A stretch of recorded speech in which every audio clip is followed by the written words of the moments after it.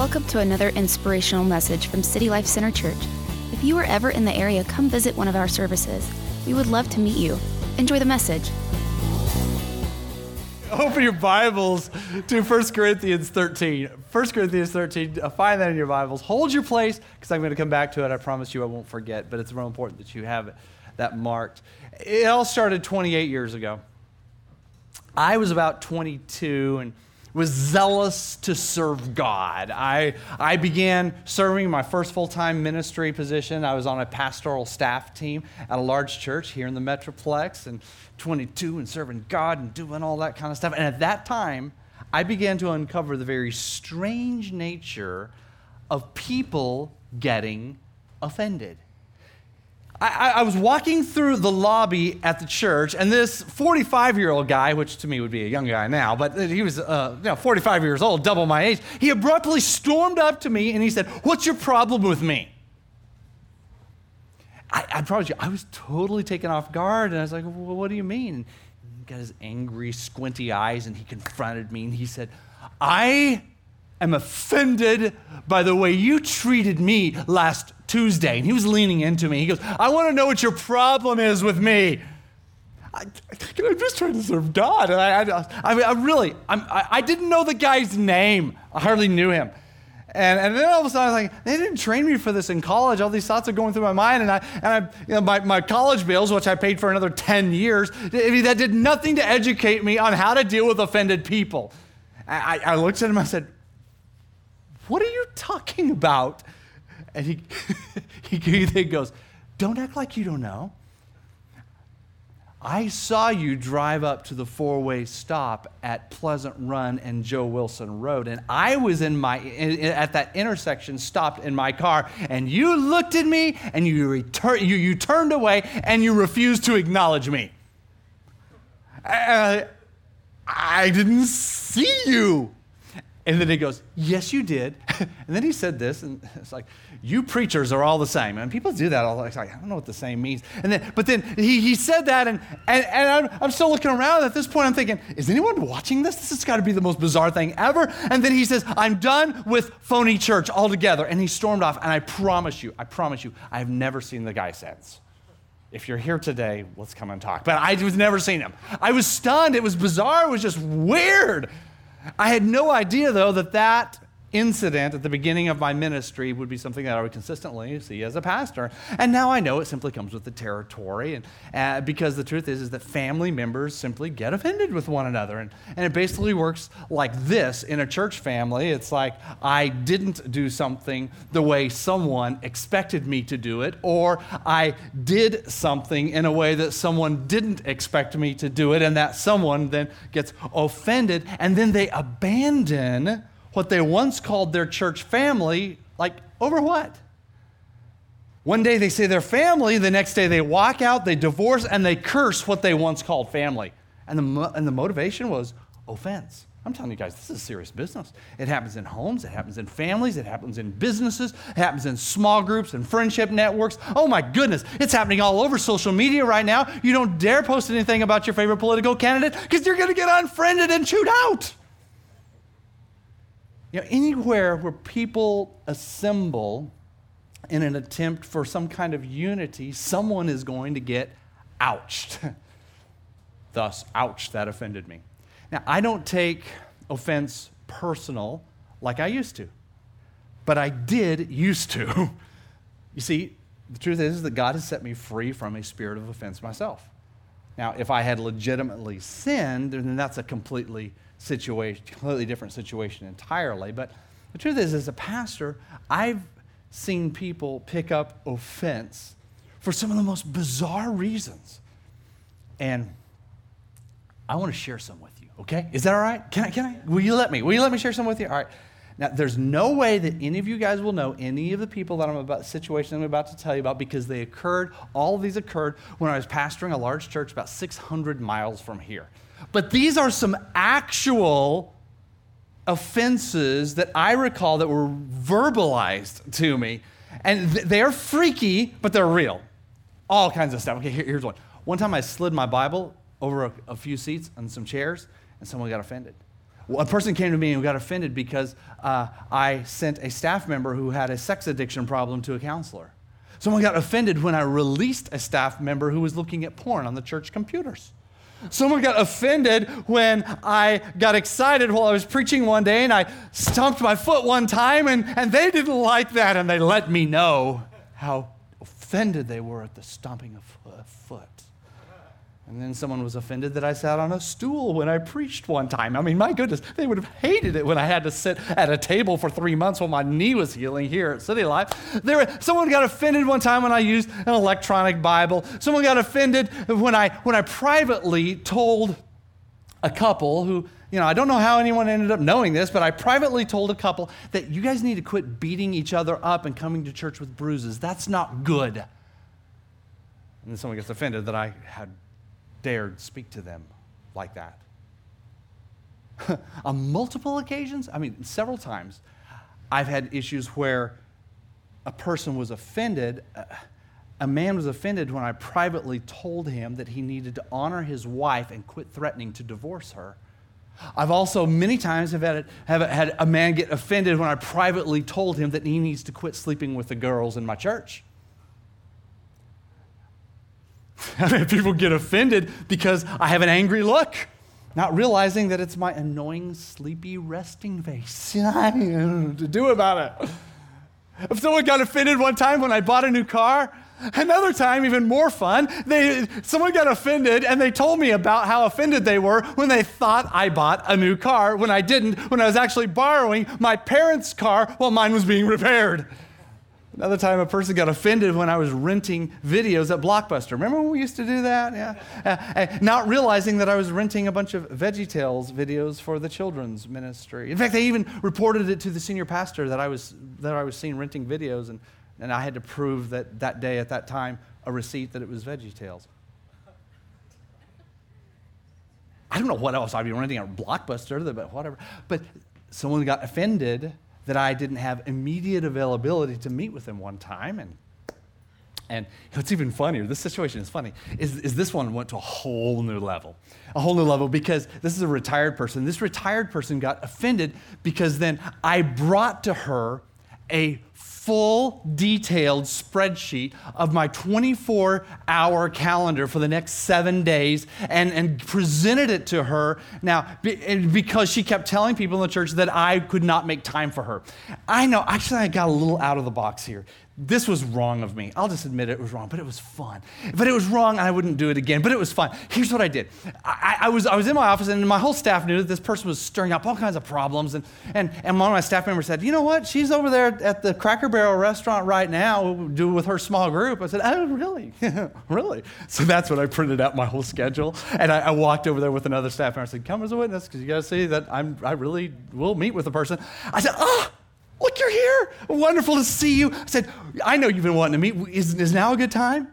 Oh, no, I'm with my friends. Okay, maybe in an hour, in 2? No. I said, oh, well, I just happen to have a full 7-day, 24-hour calendar of mine. I'm going to give this to you. You just let me know what day or night, 2 a.m., it doesn't matter. I'll come over to your house and fix breakfast. You come over to my place and have dinner. I don't care. And I will cancel anything except I can't meet with you when I'm preaching because that would be kind of weird. But outside of that, I will meet with you anytime. You think we can work that out?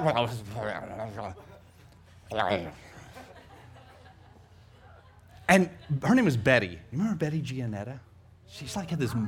She had this mole that was like a big, hairy, giant mole. And so like every time you look at her, you kind of look at the mole. I'm sorry.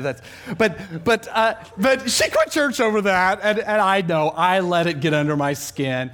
But she had to be like the grumpiest grouch ever. I mean, I was kind of glad she left because she was very weird. I mean, everybody was afraid of her, including her husband, Larry. Little Larry, he was just like, okay, yes, Betty, it was just scary. But the list could go on and on. But the biggest and most common recurring offense that I have seen in church family is when someone gets offended because a friend of theirs got offended regarding some of the absurd things like I've just listed. Finally, God helped me, and I learned how to deal with and process offense better myself. And I'm going to be sharing some of those strategies during this series. But in my early days of pastoring, I'm telling you guys, it really bugged me. And I reciprocated offense. You see, I was offended that they were offended at me. And I was offended that they were offended. So now you have two people running around who are all hurt and wounded. And one of them happens to be the pastor, which, my friend, is a recipe for disaster.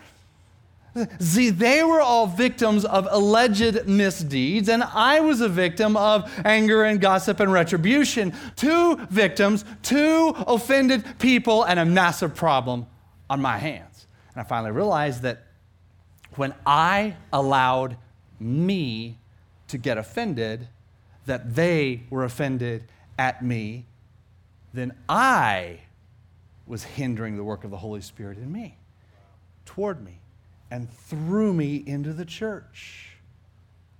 I'm telling you guys, that's wrong.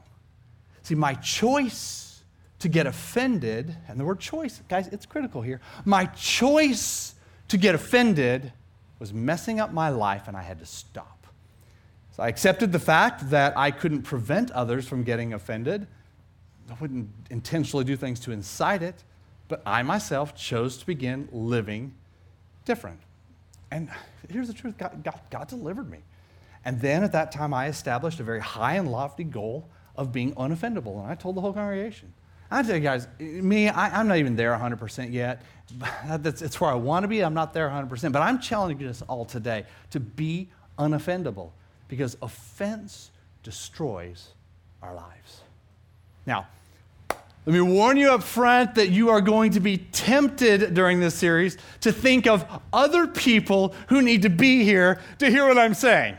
In fact, you've already done it. You've already done it. You've thought, man, if Aunt Mabel were here or Uncle Bernard were here today, oh, that'd be great. No, well, hold on. Stop. Don't allow that. Instead, just let God speak to you. I'm sharing God's word with you, not them. Even if they're here, I'm sharing it with you. In fact, that person who really, really, really needs to hear this, they might be sitting next to you right now, and do not tell them to listen up. Do not elbow them, and do not say you will take notes for them. This is God's word, customized for you and not for that other person. So, will you say this with me today? It's on the screen. I want you to say it out loud with me. God has a word for me today. I did that in a wimpy way. Come on. No, I led you wrong. All right, let's try it again. Say it aloud with me. God has a word for me today. Now I want to say it again and emphasize the me. Come on. God has a word for me today. One of the biggest challenges that we face in life is getting along with other people, because we have different backgrounds and different temperaments and all these different personalities and various life experiences. But if we're going to live in peace and victory, we have to get offense out of our lives, out of our homes, and out of our relationships. In fact, Jesus said it well. He said a constantly squabbling family disintegrates. See, but offense can't just come whenever it wants. It can't just come whenever it wants to disintegrate families and disintegrate friendships and disintegrate relationships. No, we actually have to open the door to it. Now, please understand, I'm not saying that we can't have disagreements. I mean, disagreements are normal. You disagree with yourself, and I disagree with myself. It's like someone will ask me one time, say, Pastor Tim, why haven't you written a book yet? It's because once I get the book written and get it printed, by that point I'll say, well, I disagree with something that I wrote. I don't know. We disagree with ourselves. The disagreements are normal, but when squabbling and offense become a part of you, that's a problem. You might say, well, Tim, you don't understand. I wouldn't get offended at home if my husband were more sensitive. I'm very sensitive, just to let you know. I wouldn't get offended at work if I had a better salary and people treated me more professional. I wouldn't get offended at church if I could just preach every once in a while and sing on the platform. I've had that one brought to me. I wouldn't get offended with anyone at all if people would just communicate everything with me. In fact, one time, this was about 15 years ago, I was greeting people during the meet and greet time in our service, and it was about 3 minutes, a little longer than we do here. It's a big congregation. And this lady, I was out on this side, and this lady that I said hi to, she goes, well, Pastor, I'm offended at you. I was like, Okay. Happy Sunday to you too. And then she says, I thought you were different, but you're just like all the other pastors. I'm going, hey, I don't understand that one. It still doesn't make sense to me. And so I just said, really? Well, I'm sorry about that. And again, that's usually my answer, and I just move on. But she insisted on getting into detail, and I was thinking, okay. She goes, last Sunday, when you were finishing up your preaching after the third service, you prayed, and then you walked off the platform through the backstage door and you disappeared. And you didn't make yourself available to us. And I thought back and I recalled the service and I replied, I was like, oh yeah. I leaned into her and I said, I have this very annoying bodily function that sometimes I have to go to the men's room when I drink too much water.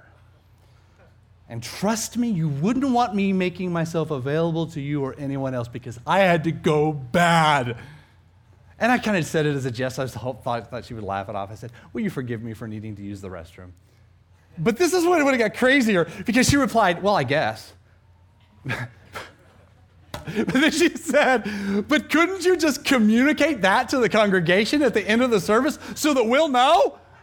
And I looked at her and I said, no, that's weird. And you guessed it, she never came back to church again. But just because someone is not communicating with you or doing something the way that you think they should does not mean you have a license to get offended. You see, the spirit of offense tries to bait you with all types of situations and different personalities and different settings, and you have to say, no, I'm not going to take that bait. And I tell you guys, it takes maturity to do this. It takes maturity to walk away, especially when you know you're right. But for the sake of peace, you need to let it go and refuse to be offended because it will do more damage to you. I mean, Jesus said, blessed are the peacemakers. He did not say, blessed are the people who are right. Jesus didn't say, blessed are the people who air their disagreements. Jesus didn't say, blessed are those who get offended and then go and build a coalition of the offended. In fact, being right can actually make you more miserable. You can prove your point, but you're actually damaging your relationships. Now, in my home, Rebecca and I agree on everything because I'm always right. It works so wonderful. Well, I'm right after she explains where I was wrong, and then I correct, and then I get right. Yeah, but of course, we don't always agree. But see, I've just grown to believe this, is that it's much better at home to have an atmosphere of fun and peace and affection and laughter and love than being right to prove a point. Guys, it's just not worth it. Offense, ouching one another, it is destructive. It is never constructive to get offended. David said this, he said, how wonderful, how beautiful when brothers and sisters get along. Look at this next part. He says, yes, that's where God commands the blessing. It's where God ordains eternal life. Okay, look back there. It says that's where God commands. Say commands.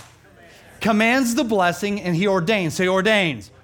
Now, those are significant words, and I want God to command blessing on my life. I want God to ordain blessing on my church. I want God to command blessing on my family. But raising constant disputes and then getting offended is just really a display of selfishness because really you're just drawing attention to yourself and being argumentative and critical, and you're just being the poor victim. Offense has its roots in selfishness, which we all have a measure of. You're really making it more about you than anything else. So, guys, quit trying to change the other person. Begin working to change yourself. Rise above what the other person is doing and how they're acting and just treat them with some respect, even though they don't deserve it. See, because the more honor you pour into a relationship, the more that relationship will be blessed. And that's why I'm challenging us today to examine ourselves for any lingering offense that's inside of us and then extract it. And see, if you don't, what happens is your imagination begins to expand and you begin to say, well, I was hurt once and I'm never going to get hurt again. And then these thought processes and these reasonings kick in to protect you from being hurt again. And then you isolate yourself and then you actually make yourself more miserable as you put yourself into a toxic prison of offense. And there you all are. You're all alone in prison with your offended self. thinking, well, I'm going to get healed here. No, you won't. Because isolation is a false healing for offense. You just get sicker in that prison. See, what happens when a believer is isolated from the fellowship of other believers? You don't get better, you get bitter. There's so much hurt. There's pain inside. And you lash out, you run, and you isolate, and then the death begins to multiply in you. And you know that's never what you wanted in the first place. And that's never what God wanted either, because that's not God's plan. God desires healing. God does not desire isolation and death. I mean, Solomon himself said this. He said, a man who isolates himself seeks his own desire. You see how he says it's selfish? He then rages against all wise judgment, and a fool has no delight in understanding, but just in expressing his own heart. That's a dangerous place to be. And we actually kind of become kind of like the Dead Sea in Israel. You see, the Sea of Galilee up in northern Israel, it freely receives and it freely gives. The Sea of Galilee, it's my understanding, is absolutely teeming with life. It's one of the most life-filled bodies of water on the face of the earth. But downstream, south of there, is the Dead Sea, and it only receives life from the Sea of Galilee. And it receives life, but because it is isolated and there is no outlet for the Dead Sea, all the life that flows in dies when it gets there. So it is with the offended person. They actually engage the power of death themselves. It can even be an issue of someone who reminds you of a person who hurt you years ago. Your walls go up and death ensues. In fact, this happened to me a few years ago. There was it was Preston. He was a little elementary kid at this private school, and we always had problems. Like we were having to go pick him up all the time for these infractions and weird things. And there's a person in our church who worked in the offices, and they gave us a call and said, "Hey, we just need to let you know what's going on here. This is not fair. Just to let you hear, but the principal just doesn't like you guys because I reminded the principal of her ex-husband." And so they said, so they're lashing out on your kids. And that was a day where we had gotten a call, and she had made that statement in the office, and then actually went over to my son Preston in third grade and pulled him out of class and scoped him out and found a uniform infraction, and then pulled him into the office and called us, said we have to come pick him up. And it was like the wrong type of a belt or something like that. And it's like, really? So we dealt with it, worked through it, but it's just like, that poor lady. What a prison to live in. You know, John said it this way: anyone who claims to be in the light, which means if you claim to be a Christian, but hates his brother, that means you hate other Christians, or any other Christian, you're still in darkness. Whoever hates his brother is in darkness and walks around in darkness and doesn't even know where he's going because darkness has blinded him. That's why at City Life, we have zero tolerance for offense in leadership, and it starts with me. There's zero tolerance for offense in me. See, because you can't lead others when you're blinded by your own darkness of offense. But there's hope for us. There's hope for me. God gives us grace, and God wants to reboot your feelings. God wants to heal your heart. God wants to restore joy. God wants to restore trust and laughter and peace into your life, so that when everything doesn't go your way, which is most of the time, you're still going to be able to smile and laugh it off and keep moving forward. Hey, church, I want you to choose to pursue unity, and then God just might command blessing on your life, and you'll become a person of character. And Solomon said it well. He said, it's a mark of good character to avert quarrels, but fools love to pick fights. I mean, I even get people pick fights with me in the community a lot, and it's just mostly from out there, it really is. But I get emails from these random people in the community trying to pick a fight. And honestly, I just delete them and I don't answer because I just choose to be a man of good character. Why waste my time? You might say, but Pastor Tim, what if they have a real need? Well, trust me, they do have a real need. But I learned long ago that you can never help a person who is offended and they are bent on quarreling. Never. I've tried. This is where I've had a 100% failure rate, trying to help people to love when they are holding on to offense and they want to argue. So I keep a cryptic reminder of this on my desk, and the cryptic reminder is right there. There it is. It says, Tim, always remember wisdom saying number 10. You know it's always been true.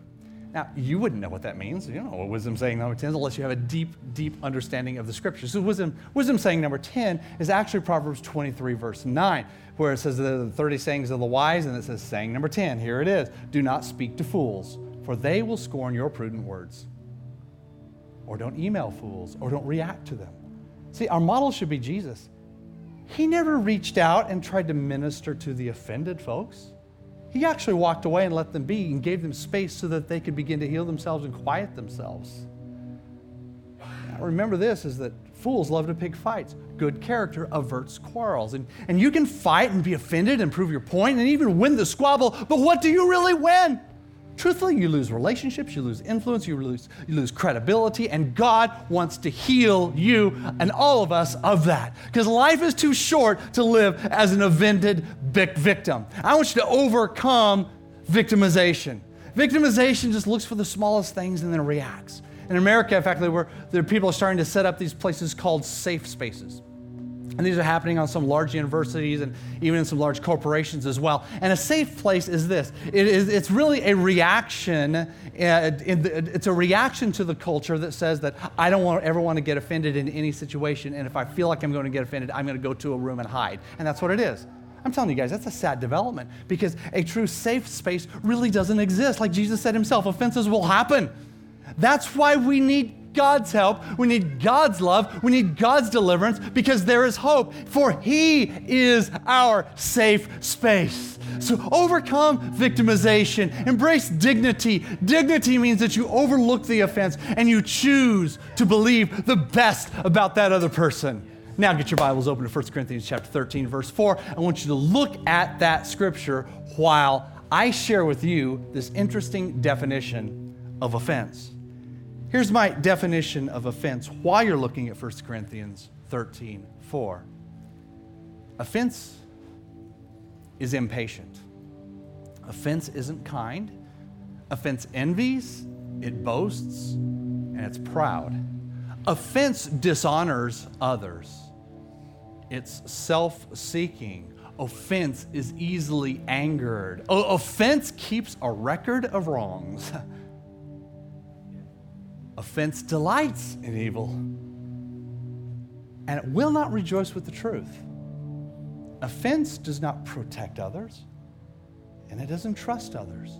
Offense does not hold out hope. Offense does not persevere with others in relationships. You see, you were looking at your scriptures there. This is actually, what I just said is a complete inversion of 1 Corinthians 13, which we call the love chapter. Because offense really means this. It's very simple, that we just simply need a little more of God's love in our lives. And when I realized that about me, it was my miracle cure. For Paul said, love is patient. Love is kind. It does not envy. It does not boast. It's not proud. It doesn't dishonor others. It's not self-seeking. It's not easily angered. Love doesn't keep a record of wrongs. Love does not delight in evil, but it rejoices in the truth. And it always protects the other person, always trusts the other person. It always hopes for the other person. It always perseveres with the other person. That's the power of love. Yes, I'm from the 80s. See, guys, the simple foundational cure for offense is wrapped up in one word. The miracle cure is this: love.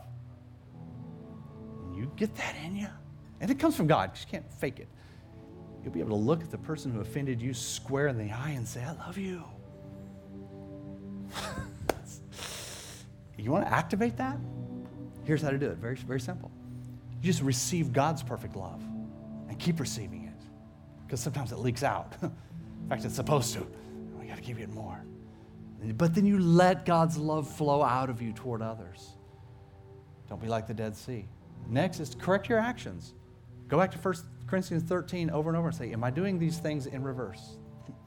And then correct it. Release forgiveness. Just simply forgive the person. You don't have to be best buddies again if it's a bad relationship, but just release forgiveness. And then here's a good one. Smile. and let the poison go. Woo! And then you just run right back to the grace that Jesus has for you because you know you're not perfect anyway. But there's a whole lot of grace in Christ. And then just let Jesus carry you, understanding and remembering that you are deeply flawed and you need his grace for yourself and you need his love for yourself. And the truth is that Jesus' love is relentless toward you, and Jesus will not give up on you, no matter what, because he personifies 1 Corinthians 13. And Jesus is here to forgive you for holding on to the poison of offense. Jesus is here to deliver you from that spirit of offense. Jesus is here to carry you through every situation that is attempting to poison your mind and your emotions and your life. You guys just move to a moment of prayer with me, please. Just close your eyes for a moment and focus internally. First of all, if you want to know this Jesus that I'm talking about, and you want a clean slate, and you're ready to live your life with a renewed sense of purpose, I'm going to give you an opportunity to respond, and I want to pray with you. And if you want to be included in this closing prayer, and you want to make Jesus Christ the Lord of your life, I'm going to ask you to do something very simple, and that is to lift your hand so that I can connect my faith with yours. Understanding this, God loves you so much, and he died for you so that you can have life, and everything can change today. Will you lift your hands for me? I need Jesus today. I want to give my life to Christ. Lift your hand for me. Thank you. Who else? That's me, Pastor. I want to simply give my life to Jesus today. All right, here's what I'm going to ask that we do. Ask everyone in the room to stand. And if you raise your hand, I want you, along with the entire congregation of believers, to pray these words with me. Come on, pray this with me now. Dear Jesus, thank you for dying for my sins. I believe you're the Son of God. Please forgive my sins. Today I give up my past and I embrace the future that you have for me. I choose to let you love me. And Lord, deliver me from a spirit of offense. I choose to leave here as a healed person. I release the poison now. In Jesus' name, amen. Thank you for listening to this week's podcast. For more information on how you can get involved with City Life locally, text CONNECT to 41411. Again, that's CONNECT to 41411. Or visit us online at citylifecenter.org. We would love to meet you.